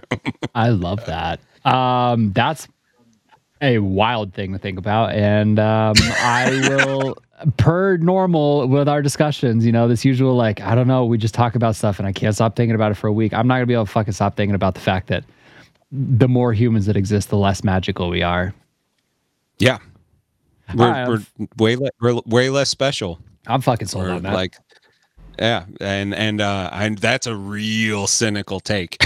That's a real cynical take, but maybe it's true. I don't know. I'm in. I'm making the best out of it. Whatever it's happening, I'm making the best out of it. You have convinced me. You have fully convinced me of this. So I think the important thing, I'm pulling it up now. I think one thing to discuss further with the idea of mastery is, to me, I think my biggest thing, and I think I briefly mentioned it, but I think one of my biggest things about mastery is diminishing returns. Diminishing returns is massive. And I think that that's something that I have seen through my own hobbies, right? Like pursuing music the way that I did, like looking at, trying to, become a better music producer, and the difference between what I was outputting and what other people were, and having a very critical ear and understanding, like, I don't know how they did that. And, I've been exposed to a lot of the gap between where my skills were at any point in time in one of my hobby ventures versus the top tier, and understanding, like, there is a absolutely mind-numbing amount of work between here and there. And it's like the gains are so much less than the input, like you're working so much hard for minuscule gains on the output. And that, to me, the idea of diminishing returns is something that I think I kind of understood a long time ago, and never really could latch on to why I understood that, or a theory that backs that, until I was introduced to my very favorite thing in the world, 80-20. 80-20 rule. 80-20 is like it. And I think once I learned that, I mean, going back to earlier, your comment about like how, like, you're all in on these things. How is it like that you can do this? My secret is that I am on a traditional grading scale. I am aiming for a B-. That is it. For almost every hobby or any of my endeavors, something that I don't really have to like really take, something that I can just understand. Like, okay, I only need to be a B- to be successful in my eyes at this, right? Unless there's some sort of work thing, something that's tied to literally my job or something like that. That's like, dude, no, you got to be 100 and you got to figure out how to get there. If it's just like a project, something that I'm interested in, my goal is never mastery. My goal is B-. And that is, in my mind, I mean, going back to the goals episode, it's more attainable. It's a smaller step towards the end goal. But it also helps me accept, right, that what it gets to go from a B- to 100%, that 20% to go from good to excellent, is so much work. And it took me until I found the 80-20 theories and any of the story about the 80-20 and why this exists, until I really found that I never really could latch on to why I felt that way. And then it was like, it's like the gates of heaven opened up and they were like, you now see it. And I was like, holy shit. But really the 80-20 thing is, it comes from an Italian economist, and his name is Vilfredo Pareto. And it is called the Pareto Principle, 80-20. This was written in feudalism times. And basically he was like 20% of the Italian population, I think it's Italy, own 80% of the land. And he was like, that's fucking weird.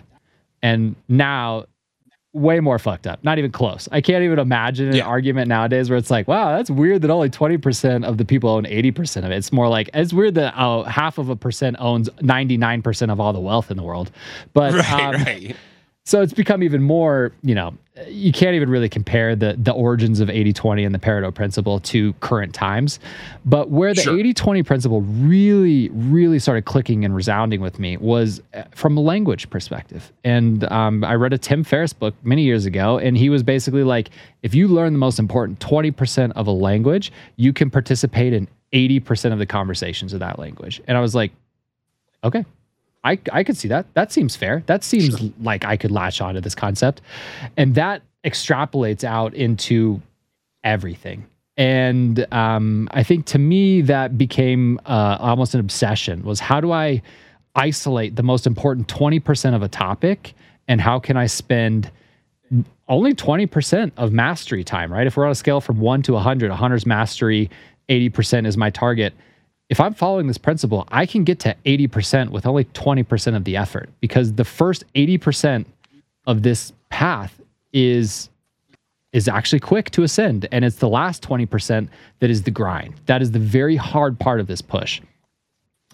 And so that's kind of where this all started to click with me and resound, and how I really approach the vast majority of my life, the vast majority of my creative projects, my painting projects currently, golf, going back to golf, what's causing 80% of my missed strokes, and focusing on that. And so that's where my head lives. And there's an excellent checklist by Devin Nash, and we could probably just link. I think it's probably important, if you're interested in this topic, to actually just watch the Devin Nash YouTube video about this. But he has a checklist that he fills out and discusses further in there. And this, I think, narrows down my approach to a lot of stuff in a way that I hadn't seen prior to this. This really solidified. This was something that I filled out, spent a lot of time through 2021 really looking at this checklist, the questions in it, and helping identify the most important parts of what I'm working on, which helps me be the most successful jack of all trades that I can be, by narrowing down what really matters, what is worth it, and literally not doing anything else. And I think that this type of mentality is what allows you to have success in this jack of all trades bucket. Because I think jack of all trades, I think it's easy to get unfocused, to have too many targets, to lose where you're going, to have too many projects and lose that. You need to have a very narrow focus on what actually success is inside of your endeavors as a jack of all trades. And this checklist really helps me dial in on that. And there's a few questions specifically that really stand out to me. But the first question: what are 20% of the activities or people that are producing 80% of what I want? And so, thinking about painting, right? Like if I want to produce a B- miniature, what is it? There's only a few things that I need to do to have somebody say, that's pretty damn good. I don't need somebody to say, that is the best Space Marine I've ever seen. This is world class. Why? This is a golden demon. I'm not going for that. I just want somebody to say, that's pretty damn good. That's my goal. And to me, it's like through my time in the hobby and learning and experiencing, it's like, I just need a good base coat. I need good metallics. I need good weathering. I need a good base, and those few things are not that much work, but they give that 80% of a golden demon, right? It gives that 80% of like, this is the best painted miniature I've ever seen. You get pretty damn close with focusing in on the most important things.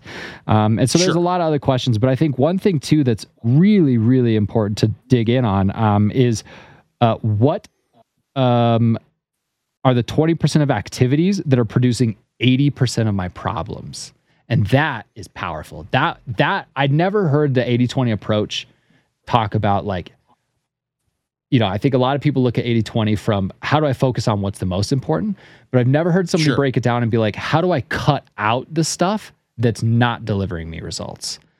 So I think there's an addition and a subtraction to this mentality. And that was really important to me to say, hey, this, I'm involved in this hobby and I'm doing all this stuff. And this 20% that I don't spend that much time on is causing me 80% of my headaches. It's causing me all this stress, all this added nonsense. And it's like, it's only a fraction of my time. And then you can start to identify maybe things that aren't adding value, whether it's, just, toxicity in your hobbies, if it's just not producing the output you want, if it's not leading to the desired end goal. I think that you can start to identify what to remove, which I think will narrow your focus further. And so that was really transformative when I started thinking about it like that.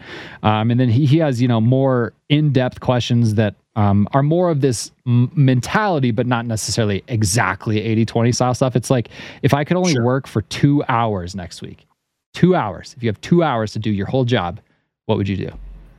And like thinking about it that narrowly, I think also immediately narrows your focus to be like, okay, like, how would I go to bed feeling like I accomplished anything for a whole week if I just did 2 hours of work? And I think that there's certain things, like if I'm thinking about from like a painting brand perspective, right? Like I used to say, if I could only do 2 hours of work and my entire purpose is to grow my brand, I would just take pictures for Instagram. That's it. That's what I would do for 2 hours. I would exclusively focus on Instagram content because I think that there's a very high return on your time investment with Instagram content. And so that's what I would do. I would lean into that and I would say, for 2 hours, I'm going to make a post for each day. I'm going to take cool photos.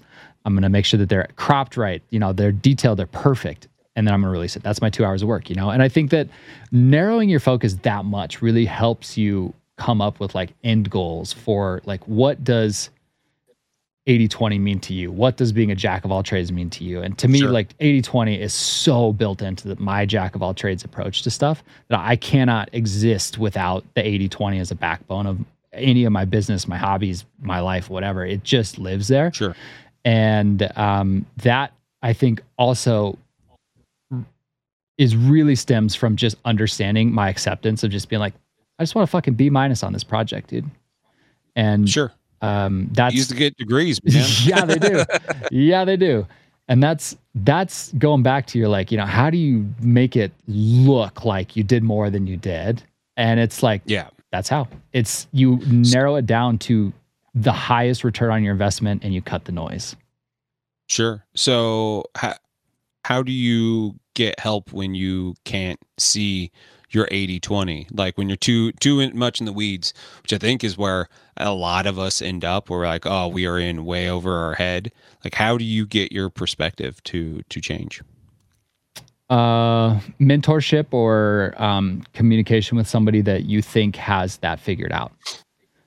Somebody who's maybe gone through whatever your hobby is, right? Like if you know, I know that we kind of use miniature painting as a bit of a cornerstone, but if you're like, I want to be a successful commission painter, I would urge you to not reach out to somebody who paints necessarily display pieces, right? Because they're maybe the upper elite of that. I would say maybe reach out to an army painter and say, hey man, how do you paint so many damn armies?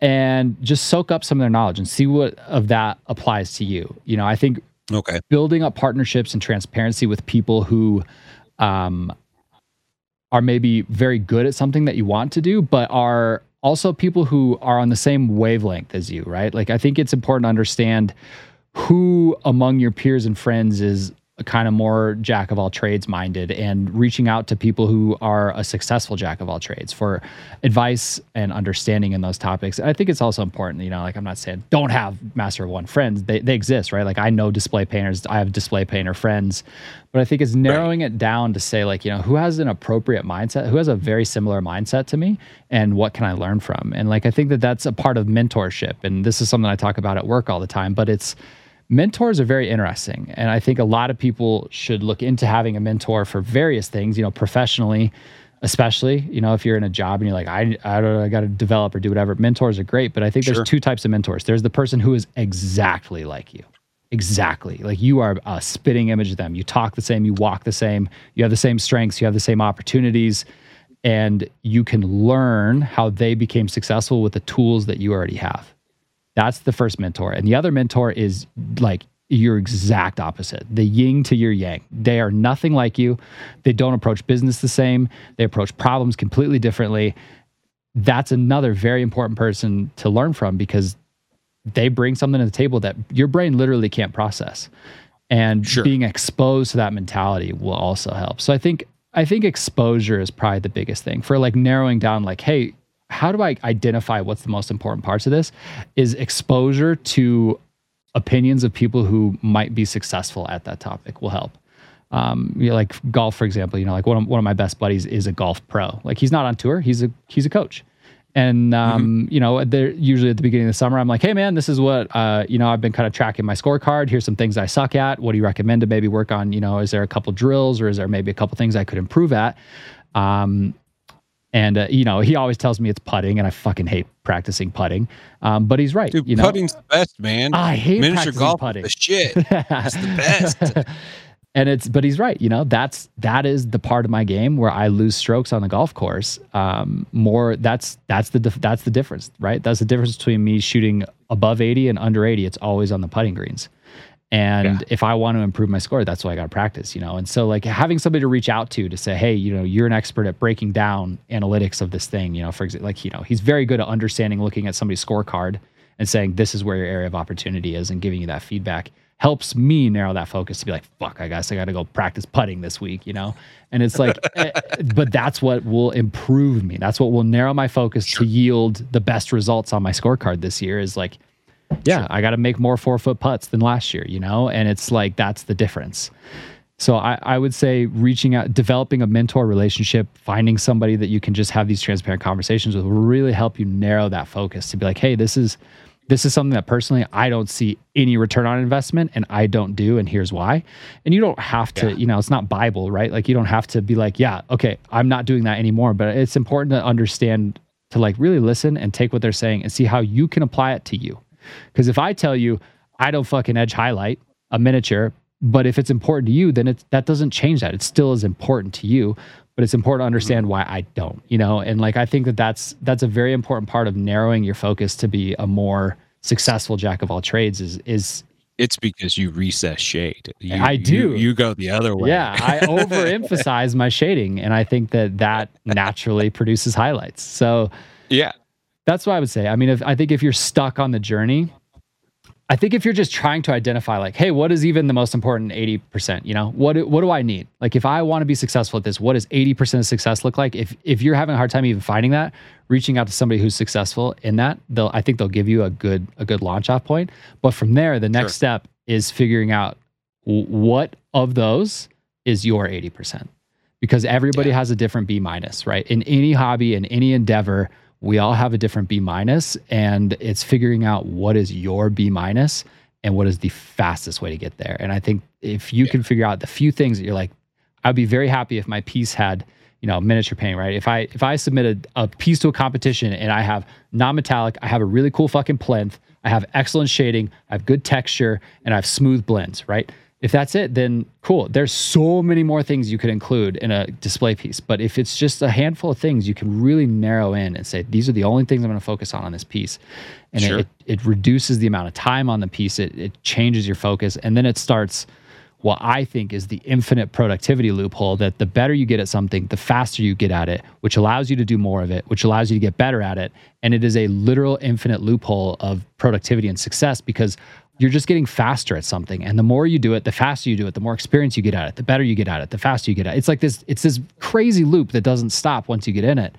And it produces, in my opinion, considering the time investment, very high end results. But I think that's approaching jack of all trades from, to your point, I min-max everything. And that's kind of how I approach it. Is it's like, I'm not going to do this thing if it's not going to make the end goal significantly better. And that's it. It's just cutting out diminishing returns. It's really interesting because I didn't realize I was 80-20 in school right now, but I am fucking 80-20 in school because my online program is you need an 80% or higher to pass. Like C's don't get degrees in this school. Like you got to get that B minus or you don't pass. And so literally everything I'm doing in my day is I don't want to sell myself short on like my education. I think that is, when people are trying to accelerate a program and get really good at things, I think that there's a tendency to miss some real great aspects of learning. So I'm not trying to sell myself short on like the time that I am spending here. Like I want to get the most out of it. But the interesting thing is that like I am like cutting corners all the time because I'm like, I could read these 3 other articles that would give me this much more information, which is some really good shit that's tied to it. Like they're really great at giving you rabbit holes to go down. And if I'm not getting a class, I will go down those rabbit holes just so I can actually make sure that I hit that 80%. But like with things where I'm like just brushing up on it, I am like, what can I do to get through this as fast as possible? And it's the reason why like I have completed 2 college courses in the last week. In the last month, I have passed 6 of them. I will, by the end of January, I will have done 2 full years of school in 4 months. Like, like it's nuts to think about that. And and it's stuff that I didn't even realize that had a term. And I'm literally doing it every single time I'm opening up my books. I'm like, I don't need this. I don't need this. Pass this quiz. Moving on. And, like it's as what I can get as much as I can. But also knowing that like nobody memorizes all this shit, even the fucking professional business manager is going to Google the best way for conflict resolution. Right. Like that. Like everybody is constantly learning. So Yeah. I don't know. It's fascinating. Yeah, I think it's interesting because I think that there's a lot of people who might be listening to this too that are like, I think there's a lot of, I would say people are predominantly more jack of all trades minded than master of one minded. And I think that there's a lot that we have in common between tons of us, right? That there's just, you're not exposed to like, the theory, like why does your brain work like this? And I think that a lot of this Sure. is inherently wired into us because of our personality types.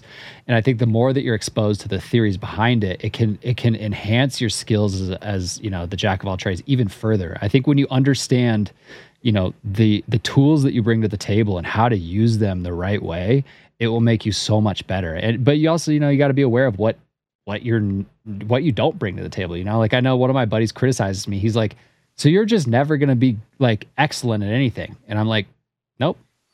And he's like, "Does that bother you?" And I'm like, "No." And he's like, "How?" And I'm like, that's just not my goal. It's just not." Sure. And like, I think that there's a lot of personal exploration and understanding of what you really want to get to make the most out of being a jack of all trades style person. And I think it's accepting complete over perfect is such an important thing to learn early in the journey. It's like done is better than perfect, and a B minus, God damn it, in most cases is better than 100 if you consider what goes into it. And it's that's it.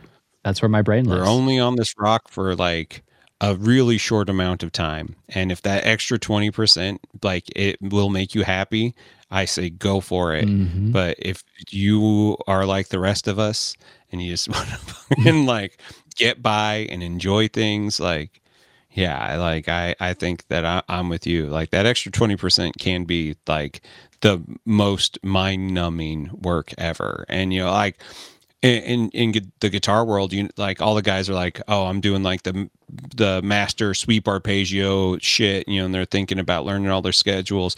Like almost all of them have said to me at one point in time that like I just got a bunch of meth and I locked myself in a hotel room for a week and I sat there and I did meth and I played guitar. And I'm like, this is not an uncommon thing that I've heard from professional musicians. Like it's something that like more than 5 times I've heard it from actual traveling touring musicians. I'm like, that is nuts, because if you lock me in a room with meth for 5 days, I also will have stole a car. Like you couldn't keep me fucking focused. I'd be like, well, time to go do some shit. Like I would fucking lose my mind. So like, I think I'm just built for the B minus. I think I'm built in an 80-20 world, and I didn't even know it. Well, that's wholesome. Doing meth, stealing cars. That's the way we end it. That's the master of wonders of the world. Yeah. I mean, if you got it, and if you like, seriously, if you're listening to this and you're like, but I am the master of one, like fucking message us. Let's talk about it, because I would like to actually know what goes into that. Me too. More, because I'm fascinated by it, and I think that there is I think that we can all learn from each other. Like, I think that like saying that there's any one way to do anything is a really dangerous proposition. I think that we can learn and we can grow just from experience, walking a mile in everybody's shoes and learning how they got where they got. So huge agree. And I think that ties us back to the, challenge your beliefs. If you feel some way, talk to somebody who doesn't and see if you still feel that way. And I second that. Yeah, if there's a master of wonder out there, I'm very curious how your brain works. I want to know all about it. I want to know what you know. I want to know why you're good at it and why you're not a jack of all trades. I do. I'm curious. Yeah, I've got a couple people that I have talked to about doing a show, and I think that we might have some people that will challenge us at their levels. So hopefully we can line them up in the future to do something like this. Yeah, let's do it. Call us. Come on the show. Yes, let's do it. Well, dude, Trenton, thank you for like opening up your process about the jack of all trades in your 80-20 rule, because like, yeah, I think that you'll be thinking about Magic all week, and, and you'll be like, that motherfucker ruined my brain today. And I'll be like, how can I get 80% of this done right now? Like, how do I get to just get like, I'll be thinking very differently this week. Yeah. That's how it always goes. Every time we talk, I'm like, man, fuck. Let's pump each other up. Pump them up. What are you stoked about this week? So even though I wasn't able to do New Year's, unfortunately, you know, with the COVID exposures and stuff, I got a board game last week that I backed on Kickstarter called Townsfolk Tussle. It is like Cuphead, and it's like that old 1930s, you know, Steamboat Willie art style, and they have all these like, you know, minis that come with it that are like really fun, cute little like you know, this is Fish Boy and he's got a fish on his head, and you know, and it has these little standees. I don't know if my thing's focusing or not on it, but I decided that I was going to speed paint all of the main characters that you can play as. And I got through 6 of them before we found out that there was a COVID exposure. So I still have one that I need to paint. But like, I had so much fun painting these models, even though they're not good. They're actually really sloppy. And it's like, I took some photos of them and put them online, and I'm like, they're really fun. But like, I look at that and be like, that is like a fraction of my actual skill level going into them. And I just had this moment of like, not everything has to be your best. You can actually just do something for fun and come back to it later and tidy it up if it bothers you. But chances are I'm going to put these back in the box, and when I pull it out to play it in 6 months, whenever, you know, it happens, I'm going to be like surprised that, oh, there's some painted stuff in here and it's going to look cool. So I fucking love the look of the game. It's basically Kingdom Death without all the bullshit. So I'm digging it. I think that it's been a good breath of fresh air for me. Townsfolk Tussle. Hell yeah. I don't think you can buy it anymore. Like you're getting it secondhanded. I know a guy if you want one. Yeah, you got to meet him in an alley, and he only takes crypto. Fucking Cutthroat Cure bought a bunch, and I think he said he still has one left. So like, you know, if you're helping a fellow mini painter and small business entrepreneur out, if you decide that you want it, I think he still has one left. Yep. What about you, man? You know, work's been really crazy. I would say professionally, it's just been, it's actually been really good. We just shifted teams, and I was a little nervous about the team change, but I'm really optimistic about my new boss. I'm having a good time with him. He's great. You know, and I've got a great mentor relationship at work. So I'd say professionally, like I've had a really good like kickoff to the year so far that I'm excited about. Nice. And then personally, like our whole friend group is prepping for a ski trip on Thursday. So we've all been quarantining because it's the same friend group from New Year's Eve being canceled because everybody had like, you know, half the group had COVID. Now they're better and they're getting tested to make sure. And me and my wife just got COVID tested yesterday just to make sure. So the whole friend group, you know, we're all getting tested. We're all like, you know, we've been quarantining. We're trying to do the right thing just leading up to the ski trip.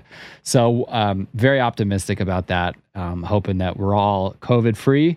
And looking forward to skiing. We finally are getting a shit ton of snow here because it has been a brutal winter so far. Oh yeah, like dude, there was like up until like mid-December, there was like, you know, 4 runs on the entire mountain open. And there's, you know, when I say the mountain, like I'm talking about Breckenridge, where it's 4 peaks. Like there's 4 mountains. It's one resort, and there's 4 runs on one mountain open. You know, and it's like. There was no snow. It was horrible. Like it's like literally a desert here this year. And finally it's been dumping. There's been like feet of snow coming in a day or 2 up there. So I'm very excited I feel like the ski season's finally here. I'm really excited to get up there and snowboard a bit with the gang. And God, it's been so long since I've been snowboarding. It's too expensive for me. Oh, dude, like I love doing it, but it's crazy. It's crazy expensive. I love inner tubing, and I love like snowmobile riding. Yeah, like that's the shit. I got a snowmobile license at like the age of 12, so I could like legally ride on the streets with a snowmobile because like I love doing it. It was the shit. And I miss that aspect of the growing up in the middle of nowhere wilderness life. So I am super excited. It's also why I got a one wheel. So like if you want the feeling of snowboarding the rest of the year, one wheel is the shit. It is what it's all about. I've looked into those. I looked into it right like at the beginning of COVID because me and my wife, like, do you remember like peak like lockdown, don't leave your house COVID? And like, but you would like go on like bike ride. Like there was nothing open, but you could like go into the world. It was just everything was closed. So like we got into bicycling. We would just bicycle everywhere. And we bicycled. We lived pretty close to a reservoir, so we bicycled down to the reservoir one day, and we pull up to a stoplight, and there's a guy on a one wheel standing next to me, and I just looked at him, and I was like, "Is that as fun as it looks?" And he's like, "Hell yeah, brother!" And I was like, "Okay." So I looked into it, and then I was like, "Fuck, these things are expensive for what they are. I don't think I want one that bad." But I did look into them. They're pretty rad. It still is on my like. You know, dude, it's the aftermarket price is going down on all the XR stuff because they just discontinued them. So you aren't able to like the new model should be out at the end of the month. And so it's I love it. I think it's a great time. It's awesome to get outside. It feels like, did you ever skateboard? Like if you snowboarded? Yeah, I've like, snowboarded a lot and I longboarded a lot. Like I've been on skateboards, but I was never a skateboarder. Okay. Well, longboarding is totally similar. Yeah. There is something about telling, like, you think, like, I want to go to here, but you haven't done anything. There's no hand controls. You just are leaning into it and you're controlling it off of that. That is just, like, very magical feeling. And every time, like, you get out, and especially if you got like a bunch of friends with them, and like we've done off-road riding with them, which is nuts. The fact that like you're like keeping up with mountain bikes going through these weird like single track trails and shit, like it's thrilling. And it's a hobby that I didn't know how important it would be to me. And this year it's like, I love it. I'm like pissed that it's so cold outside right now because it is no fun to one wheel in the cold. Because if you do fall and hit the concrete in the cold, no thanks. No, falling in the snow, not so bad. Just sucks. But like concrete, Yeah. Right on, man. Well, thank you so much for all of your insight. No, thank you, dude. I think we all got a lot to chew on, man. And I Jack of all trades. I appreciate this. Jack of all trades. Team Jack of all trades. It's the gang. It's the gang. Yeah. I mean, I don't really have a ton of closing thoughts. I mean, I think that, as always, this has been a wonderful conversation, Heath. Always a pleasure. Something wholesome. Something very wholesome people. Thank you guys for tuning in. Come find us on Instagram, on our YouTubes, on our Twitches, on our band camps. Come hang out. It's good time. We love y'all. See you next time.